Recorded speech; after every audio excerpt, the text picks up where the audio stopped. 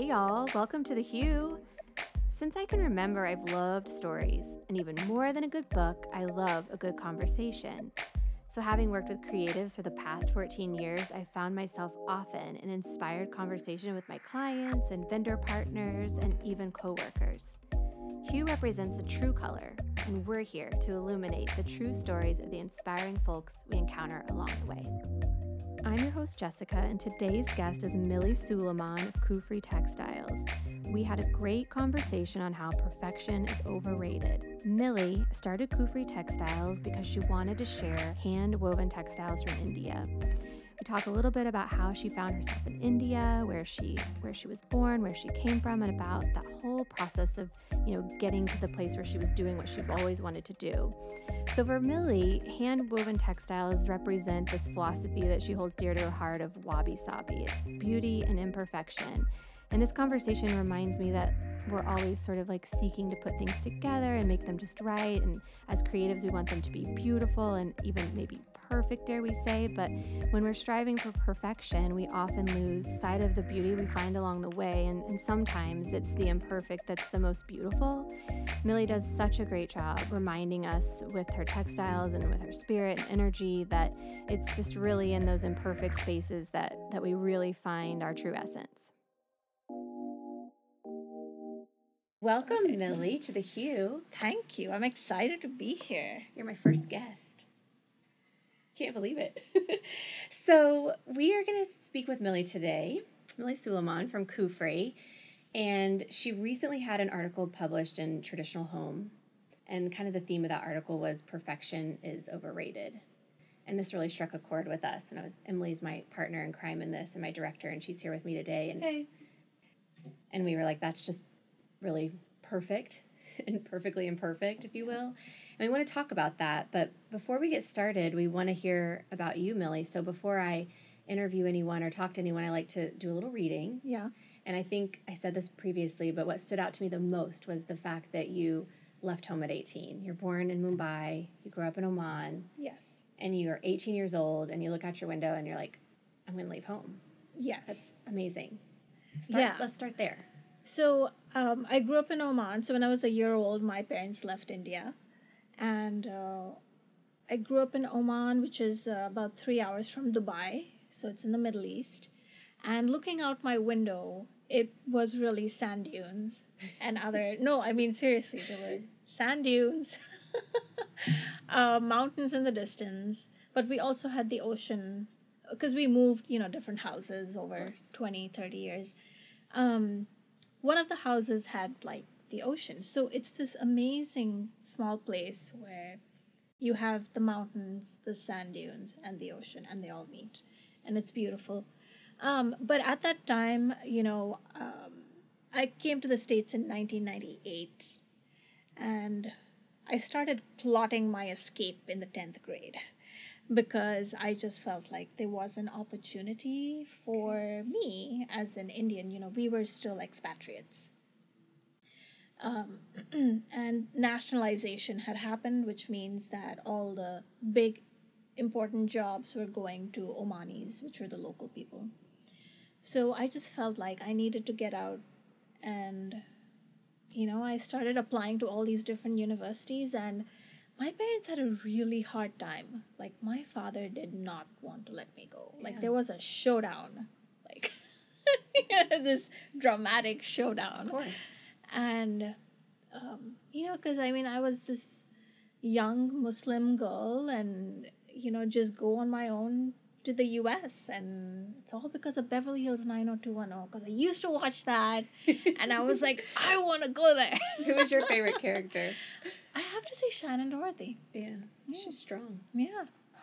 But anyway, so at 18, it's so weird. I landed up at Texas Christian University in Fort Worth. I originally wanted to go to Parsons School in New York and do fashion design. And my parents had actually taken a trip to the U.S. before that and had visited the school. And they said there's absolutely no way, it's in the middle of the city. They just could not picture their young, naive daughter doing anything like catching a bus or a subway. So, so anyway, I landed up at Texas Christian University. It was a small private school, and I started off as a journalism major. We have that in common. Yes, yes. I think that's why we love stories and people Yeah. and like background spirits. and things like that. We're curious.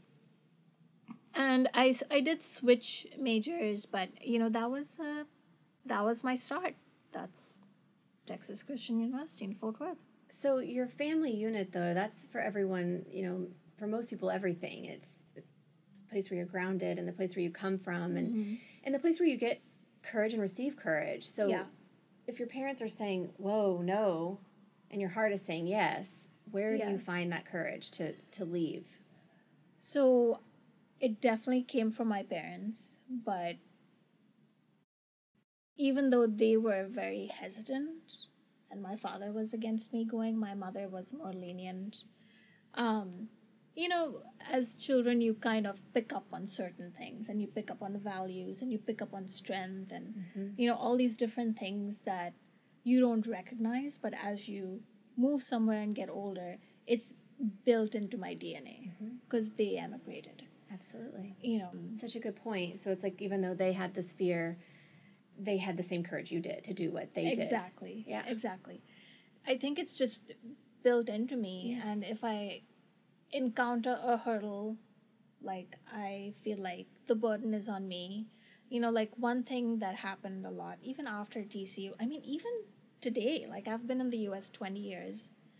And, the first thing since race is such a big thing now, like it's come back in the news, I have to say that because, the first thing you see in someone that's so distinguishable is the color of their skin. Yeah. Like it's just a feature. That's the first thing you look at. Yeah.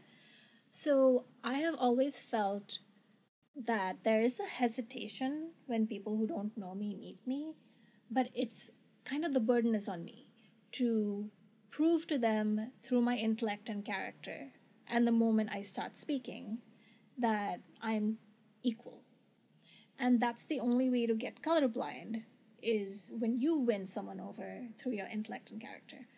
So I feel like That's really powerful, though, what you just said. Yeah. Yeah, because I feel like, that you feel like the burden is on you, yes, though. Absolutely. It's interesting. The burden is on me, as a minority. I don't expect free things.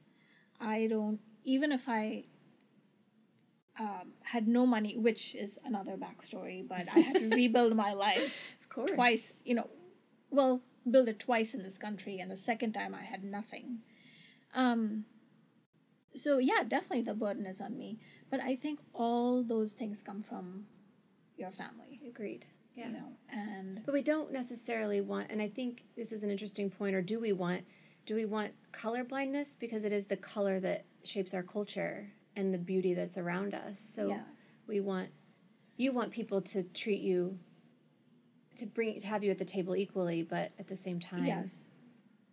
Well, I mean, your color and your culture just has enriched all of us. Sure. I mean that, diversity is great, right? Like you have people from different countries, different languages, different colors.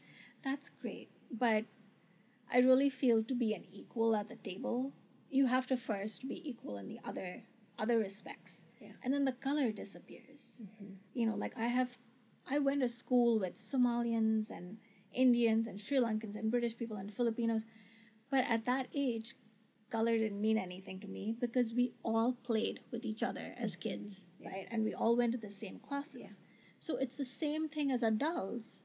We all have this playground as adults, and we have to have conversations and do business with each other and go out on dates and, have dinner with each other.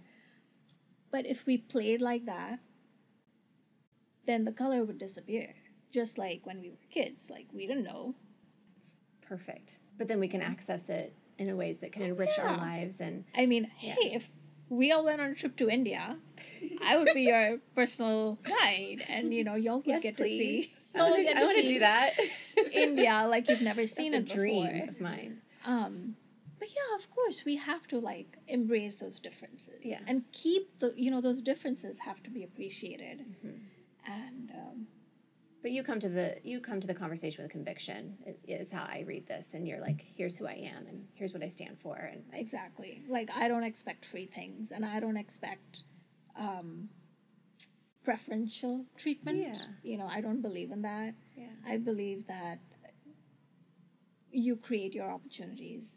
And if all these books that have been written, there's no such thing as luck, and you create your own opportunities, because this country has so many programs and opportunities for minorities to step out of poverty.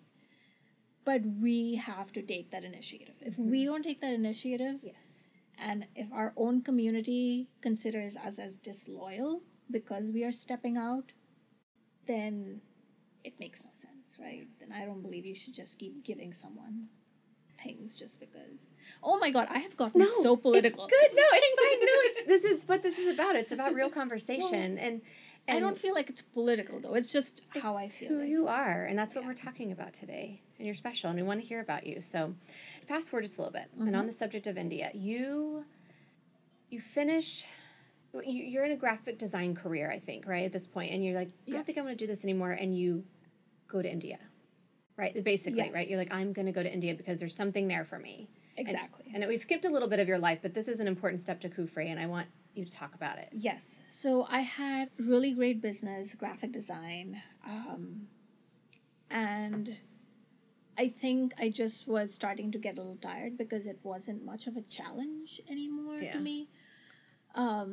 I still love it though, but I felt like I needed something a little more complex that's going to serve me in my 30s and 40s, and And then I came across a book, John Robshaw's we book. talked about that. Yes. I love John Robshaw. And I had always loved interior design and interiors. I was very much taken by the home space, but I didn't know any interior designers. I didn't know anything about the industry. And I came across this book, and I was like, oh my God, all this is happening in India. My home. I was like, I need to go and see what's happening. Because, I grew up in the city, and when we did go for summer holidays, it was just back to Bombay. To Bombay? Yeah. Okay. So it was in the city, and all the craft-based initiatives happen more in the villages or on the outskirts of the cities. So I told my mother, I was like, hey, you meet me in India. You take a flight from there. I'm going to take a flight from here. And we're just going to go explore all this. And actually, I had gone to a trade show with my father before that in Delhi. To what kind of trade show? It was like a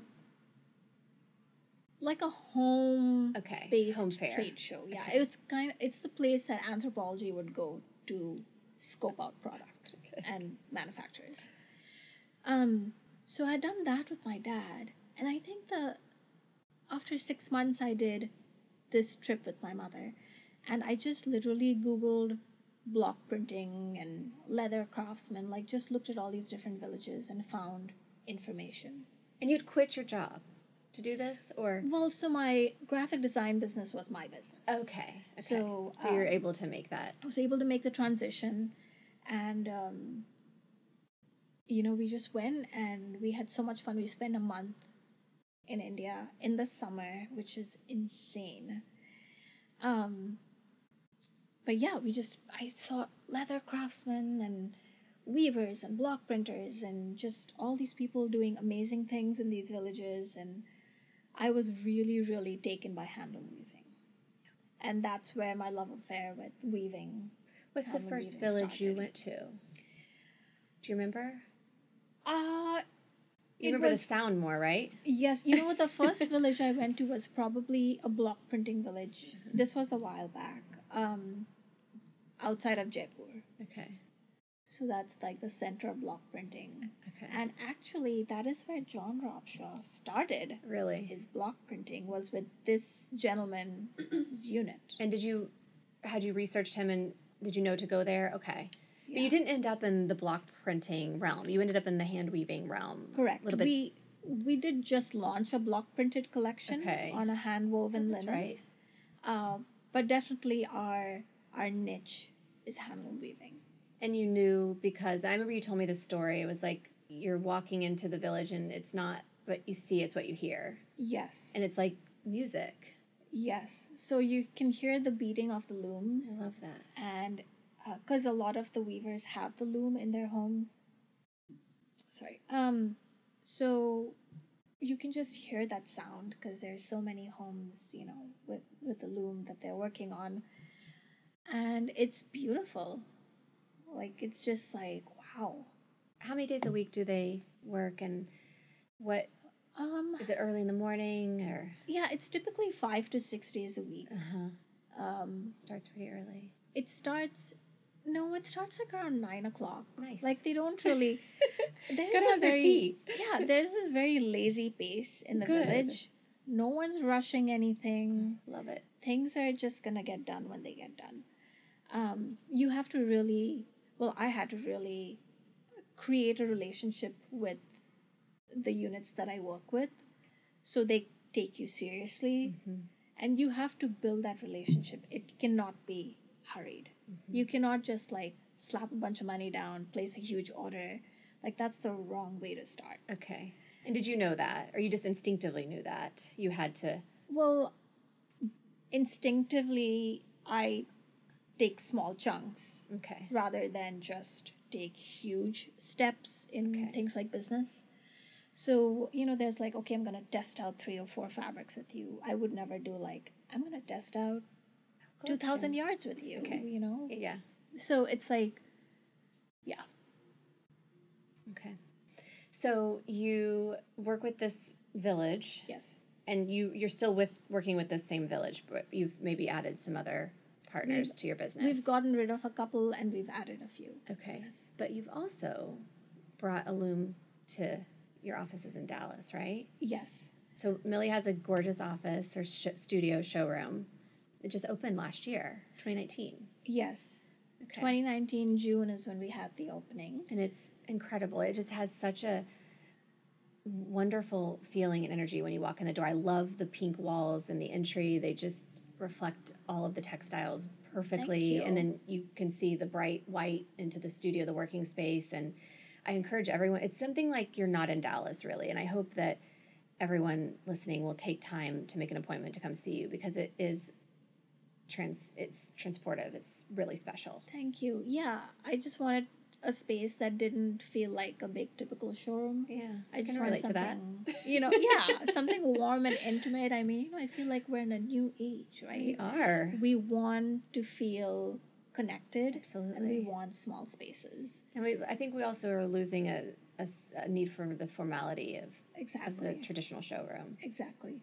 And it was just natural for me to move the business from the home into this space. So the studio is just attached to the showroom. The showroom's about 500, 600 square feet. Actually, yeah, about that much. And the 1,500 square feet is the studio. We do have 2 looms. 2, okay. One is a 4 shaft, one is an 8 shaft. That just means that they do different types of designs and different complexity. So, yeah. And you can use them yourself, or? You know, here's the crazy part. I am not a weaver. Okay. I love the craft of handloom weaving. I champion it. I do understand. I have learned a lot. I do understand it. I have tried weaving, but when you run a business, you either can choose to be the artisan or you can choose to be the person who actually has the business and gets everything done. So at some point, I would love to really weave as a hobby. Right now, it's not happening. Okay. But I understand a lot about it and how to create designs for it and anticipate what it might look like on the loom. So I talk to, in my job as a sales rep, I talk to a lot of young designers, and they're all so creative and excited about our industry, and they all face different challenges, be it they maybe don't feel as challenged creatively at work, or maybe they want to get into a different form of design. And I think it's helpful to hear about challenges and how you overcome them. And so it's not always, because it's not always easy, and it's really those dark times that we probably grow the most. So what have been the most challenging things you've come up against, and how did you forge through them or move past them? Maybe you didn't forge through, maybe you diverted. Yeah. Can you describe one in particular? There was a time, I think, my first showroom in New York, the very first one that took us on, weirdly, I started with a hand screen printed collection in my first year, and then quickly got rid of that and just focused on weaving. But my very first showroom in New York, there were a couple of orders that, and I was so new to it. There were a couple of orders that we really fell back on. And the interior designers were divas, and they threw a fit. And, it wasn't unreasonably, it was like maybe a 2 or 3 week delay from when we said it would come through. But the showroom just was not having it. Yeah. And they said, we have to let you go. And that was a huge lesson for me. Yes. Because I was like, okay, I have to take this seriously. Mm-hmm. And that, I'm actually so glad that happened. Mm-hmm. Because I love the showroom that I'm with in New York right now. I anticipate being with them for a very long time. It's all for living. They are perfect for Kufri. Good. But that really pushed me into a more serious mode. And you had to vet your partners better, and just my expectations from the units on their delivery. Got it. And what, it's a trickle-down thing, right? So if I'm late in delivering fabric, then they're late in upholstering the sofa or whatever has to be done, then the other part becomes late. So it's a trickle-down thing. And so clearly managing the expectations. Then when things don't go as they seem, clearly remanaging the expectations. Communicating very quickly and promptly. Yes, honestly. Exactly. Not be scared of bad news. Right. Don't be scared of bad news. And I was usually I'm always very upfront, but I knew to ask the questions to my units. How is it going? How is it going? Like, always checking up with them. Yes. So I can deliver on time. And just overall, it pushed me into the next gear, to where I was like, all right, now I have to prove to them. Mm-hmm. So it was a little bit of that fire that also pushed me to the next level. One of the things we were gonna talk about, traditional home, they talked about perfection is overrated, and this sort of ties into this concept of, I always think about, my parents are entrepreneurs, my grandparents were entrepreneurs, I consider myself an entrepreneur, and beyond curious, we're visionary. One of the things that I find is the hardest is taking that vision and being not so committed to it and able to adapt, and that's where kind of that imperfection comes in. So how do you work with that on the day-to-day? This is where I'm headed, but then this happens, and evaluating what this next thing is that comes in and how to recalibrate and accept that imperfection of the plan, if you will. And yeah, I think that's a really interesting... There's a lot of questions in there. No, it's an interesting way how you put it, because, imperfection is overrated. It's funny because that theme doesn't just apply to my textiles. It actually applies to my approach to life. Yeah. And, if I stumble, I just figure it out, fix it, and move on. Mm-hmm. And then you have a better plan for the next time. So it's the same thing. You come across challenges, you figure it out, fix it, move on, have a better plan for the next time. You just hit the root of perfectionism, because I look at, perfectionism in my own life, and it's this inability, I'm so stuck on wanting this to be perfect that I'm stuck on it, and I'm unable to move on. And so I think you just sort of hit it, the exact cure to the problem. And that's why it's overrated, is if you focus on it, you're so stuck in what you're doing that you're losing what you can get and how you can move forward. And it's this moving on piece that you just spoke on that's so powerful. Yes. And maybe that's kind of the mantra that comes from this, is accepting the challenges as they come, but fixing them as you can. Exactly. And then moving on. And so maybe that's the message in this. It's not the perfection and I've got to get it just right. It's, I can fix this to where it needs to be, and then I'm going to move on, because there's other things there's other beautiful things out there for me. Yes, it's progress, not perfection. Progress, not perfection. Yeah, yeah. I love that. Every single day, anything happens, you have to just remember progress, not perfection. Because as a small business, you cannot be fixated on like really small things because it'll mentally affect you, mentally, emotionally, and also as a business, it'll stunt your growth because so much of being in business is to make quick decisions. I'm not saying make hasty decisions. You have to give thought, but just being quick, overall. So I always say, and I personally do get stuck on a lot of things. Okay. Like, oh my God, what is this paint color going to be on the wall? What is this paint color going to be? And I was like, I just have to go with the blush because that's my instinct. And then everything will fall into place. Right. And there's also a certain spontaneity that comes in a business and in design when you focus more on progress and not perfection. Absolutely.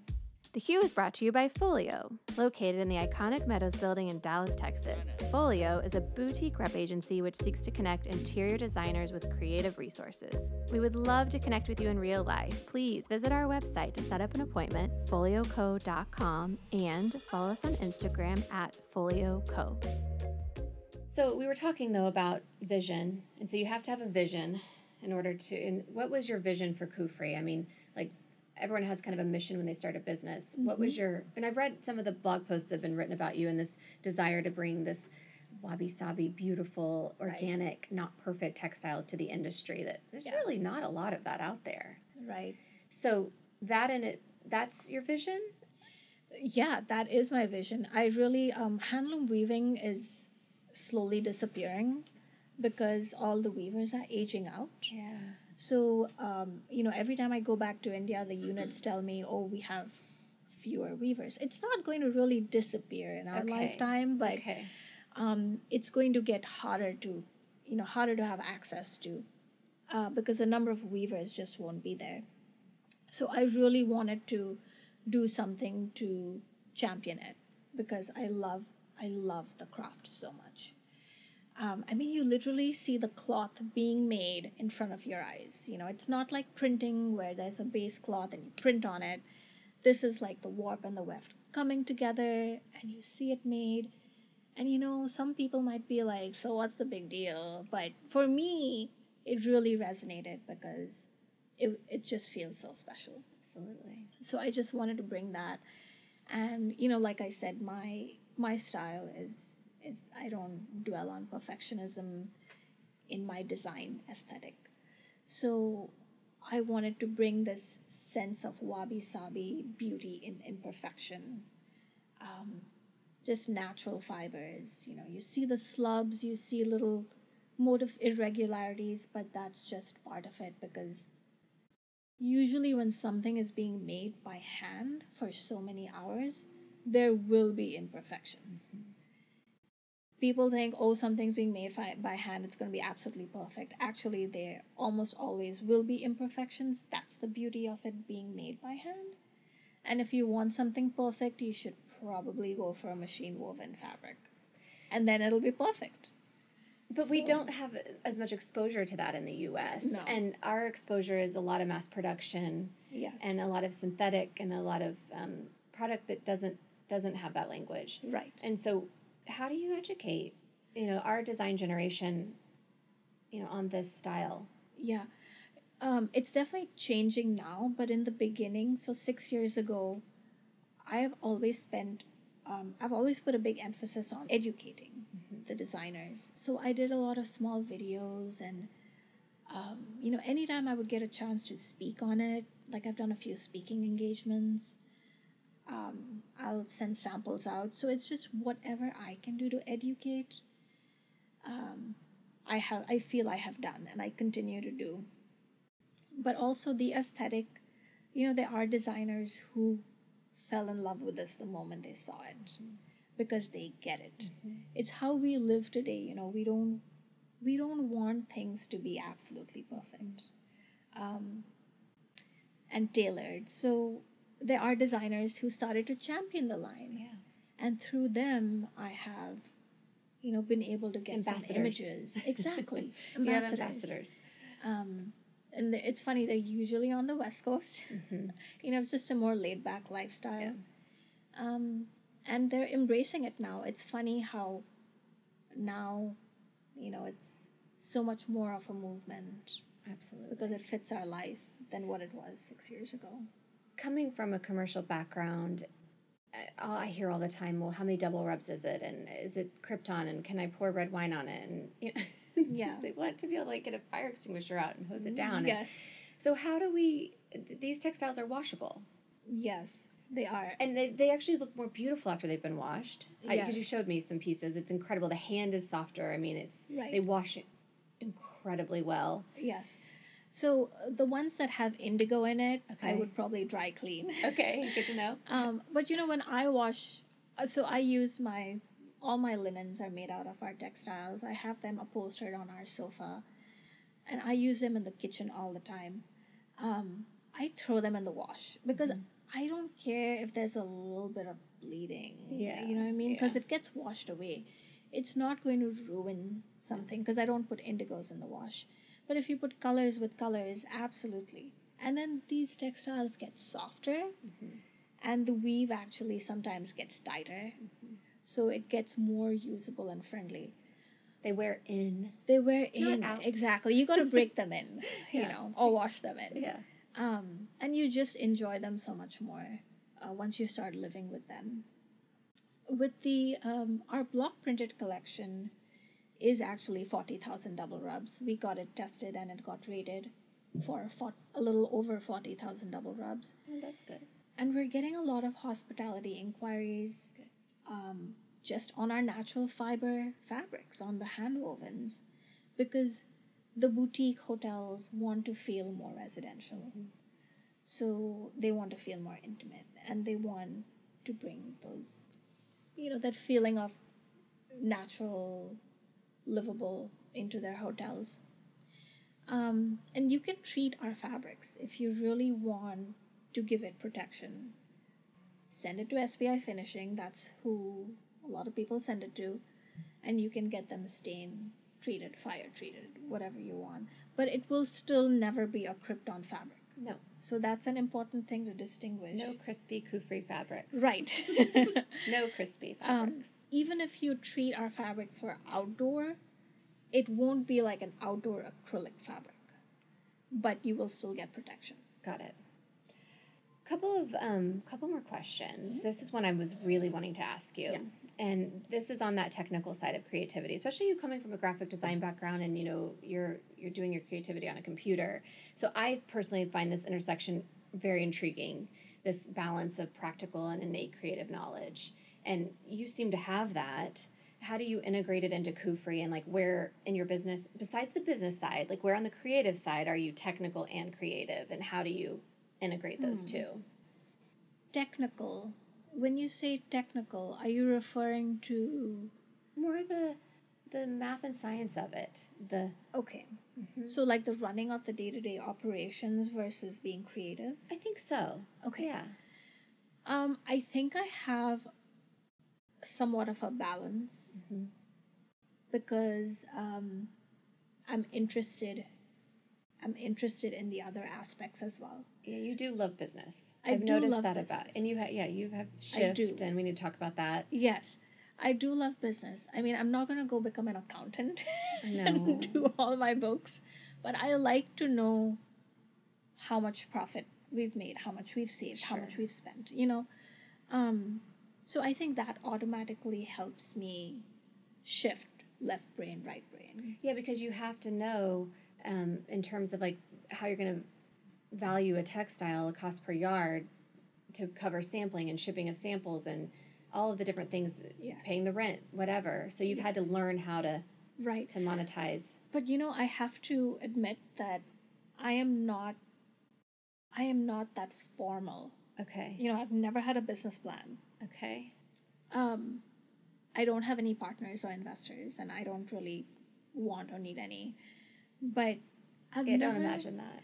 Yeah, No. they'd probably get tired. Very and be like, independent no, she just woman. needs to be on her own. So I'm not very formal. Like, okay, I have to create this budget and I have to stick to it, and this is the cost, and like I know the cost analysis of like the products and things like that, and how much we're getting and how much is going, but I'm just not very super formal in all my financial processes or even a lot of other operations. I have certain systems and they are good for me. Now, when we like completely triple or quadruple the size of the business, it might be different then. But right now, I like it being manageable. I like to have control. And be hands-on with everything. And be hands-on. And you would encourage all, most business owners to just be as hands-on as they can be, I'm guessing. I think it depends on your temperament and your interests. If you're like, I don't want anything to do with the finance, you should definitely know the basics. Yeah. You should know the basics. Like, I don't understand these business owners who, like, 10 years after, they're like, oh my God, we haven't made any money. I'm like, How's that how possible? did you know that? Yeah. Like, how did you not know that? So I think everyone should take an interest, because part of being in business is also doing things that you don't really want to do. You have to like make yourself do it try to get interested in it. So before we're going to end with something really fun, I think it's fun, but and a couple of quick things though. Like I want to make sure before we finish, intellectual property. Any tips on that for especially young people maybe getting into a creative business where their creative work is their business? Do you have any quick tips on intellectual property? So we don't actually trademark any of our copyright, any of our designs, which by the way have been ripped off. I have seen so many of our designs being ripped off. And so I would say if you're doing something like print design, probably that's a good idea, but I would wait till you garner some, till you find out what's really a hot design. That would be, because it can get expensive. So I would wait till you're a year or so, you have gauged what your audience likes. And what's really selling well, and then I would probably immediately copyright it. But it doesn't feel like you have this like consuming headspace about it, because I do talk to some people who really get consumed with that, and you kind of just let that go. You're like, I mean, I've made this, it's beautiful, and it's in the world now. Exactly. If someone wants to rip it off, it's never going to be the same, because the cotton's not going to be the same. No. It's not going to be handloom woven. I've seen things that are printed that look exactly like a Rex fabric, like the scale, the colors, exactly. I have seen our Kyra design printed, and it's almost like someone took a photocopy of our fabric, vectorized it. I've seen our Cusco stripe actually by a big company in their catalog that just got to my home. I'm like, oh, that's our Cusco stripe fabric. But it's... Compliment. It doesn't look... as good. And it's the scale and everything, and they've tried to create a textured stripe, but it's not going to be the same. So I just don't worry about those things. So circling back to this 18-year-old girl. Yes. Okay, so what would you say to her now? I think I would probably say, try not to party too much. I wasted my early 20s partying way too much. And I would probably say, try to seek out what you really are interested in and find friends that are interested in the same things. At that time, I was interested in partying, so I sought out friends who were interested in partying. But I wish I would have, done something a little more productive. That's fair. Along with the partying. That's fair. But maybe you needed it, right? You needed that release, and it was part of your story. Leaving the Middle East, it was just like, all right, graduated. What are we gonna do? What are we gonna do now? And then, and what's the Mili, Suleman, and the Kufri legacy? I think definitely bringing textiles and bringing a philosophy of imperfection in your everyday life. But still creating beauty in it, and recognizing the weavers and trying to champion that craft that's kind of dying. I think that's going to be the legacy. We work with aging weavers. We also work with a lot of women weavers who are usually divorced or widowed. So I think Amazing trickle effect of that your business is having on so many right, lives. it really creates a lot of impact. And I don't have a gazillion employees. But partners though. I have partners, exactly. And sometimes I think about, I'm like, oh, I don't have this huge business with all these people under me, but I'm like, wait, there's all this impact that's happening. Absolutely. And I'm employing all these people on a full-time basis. They're just not here. Yes. But I think the legacy is beautiful textiles that feel natural and feel good. There's a lot to the story. I mean, there's something really to be said about the journey that you've taken and the risks that you've taken, the fear that you've overcome, and the honesty in which you do it, and the vulnerability that you do it in is very inspiring. And I personally am inspired by the story of letting go of imperfection. That's a theme of my life. I'm wanting to do things right, and beyond doing them right, I want to do them well and have fun doing it. And that's probably what I see you doing that's so aspirational. Thank you. Yeah. And I think that's the legacy doesn't have to be profound. It just has to be meaningful to yourself and the people that you're working with. And my goal is, like, I don't know if the business still exists 5 years from now. 5 years from now, I want every single interior designer, when they go to buy a woven fabric, that Kufri is like the first brand they think of. Yes. Like, we want a woven fabric. I want hand woven to be in their vocabulary. Absolutely. And that's the first line they think of. I think that's important, and that's one of the most important messages in this podcast is having that vocabulary and design, that hand woven piece of it, because we don't. Yeah. We don't. Slow textiles. That's perfect. Slow textiles. Yeah. Really, like, when I'm at home, I feel my textiles really help me just slow down and enjoy my space and being with them. Yeah, and the ones that maybe you can just, clean and are perfect, that's not how we live. That's not who we are. Right. The stains represent something. And right. It's a very personal thing, though. Yeah. Like, if you have, like, 3 children, and I personally have never been to a party where anyone has dropped wine. So I'm like, what is this fear? It's a fake fear. Like, it's a fake fear. How many people have you seen just ruthlessly dropping wine all over the place? I have literally never seen anyone do that. Maybe in your early 20s, Mili. But I don't, a couple of beer bottles here and there, but I'm like, who are these adults who are throwing wine everywhere? I don't know. Crazy people. Yeah, like, we need to just all chill out. Just chill out. Yeah, we need Drink to all white chill out wine. and have some fun and drink some red wine on that hand-woven textile. So to end, just some fun rapid-fire questions, first thing that comes to your mind. So, and this one's easy because it's last place you traveled. India. Perfect. When was it? January. Okay. India and Oman. Okay. January. Work trip. Meeting with? Work family. Yeah, work family. Got it. Okay. Favorite dish to cook? I'm a big cook, so I always like to ask this question. That I cook? Yeah, do you cook? I do cook. Oh, favorite dish. I've got to say my meatballs and pasta is really, really good. Will you share the recipe? I will. Because Folio cooks. We put our recipe cards out there. Oh my God. Yes, I will absolutely share the recipe with you. Emily. We're going to hold her to it. So, okay, there's a Mili's ingredient. meatballs. Yeah, Mili's meatballs. That sounds dirty, you guys. Yeah, okay. Okay, we got it. So, I know you're scared of having an opinion. This one's gonna be hard for you, but design trend that must go. Oh my God! I would say let's get rid of all that Krypton fabric. That's just me. And also, like, acrylic. Marriott just called. Yeah, acrylic coffee tables and, like, I guess a little bit of acrylic is nice, like a tray or, like, whatever. But I'm like, really? Acrylic coffee tables? And I'm like, get rid of it.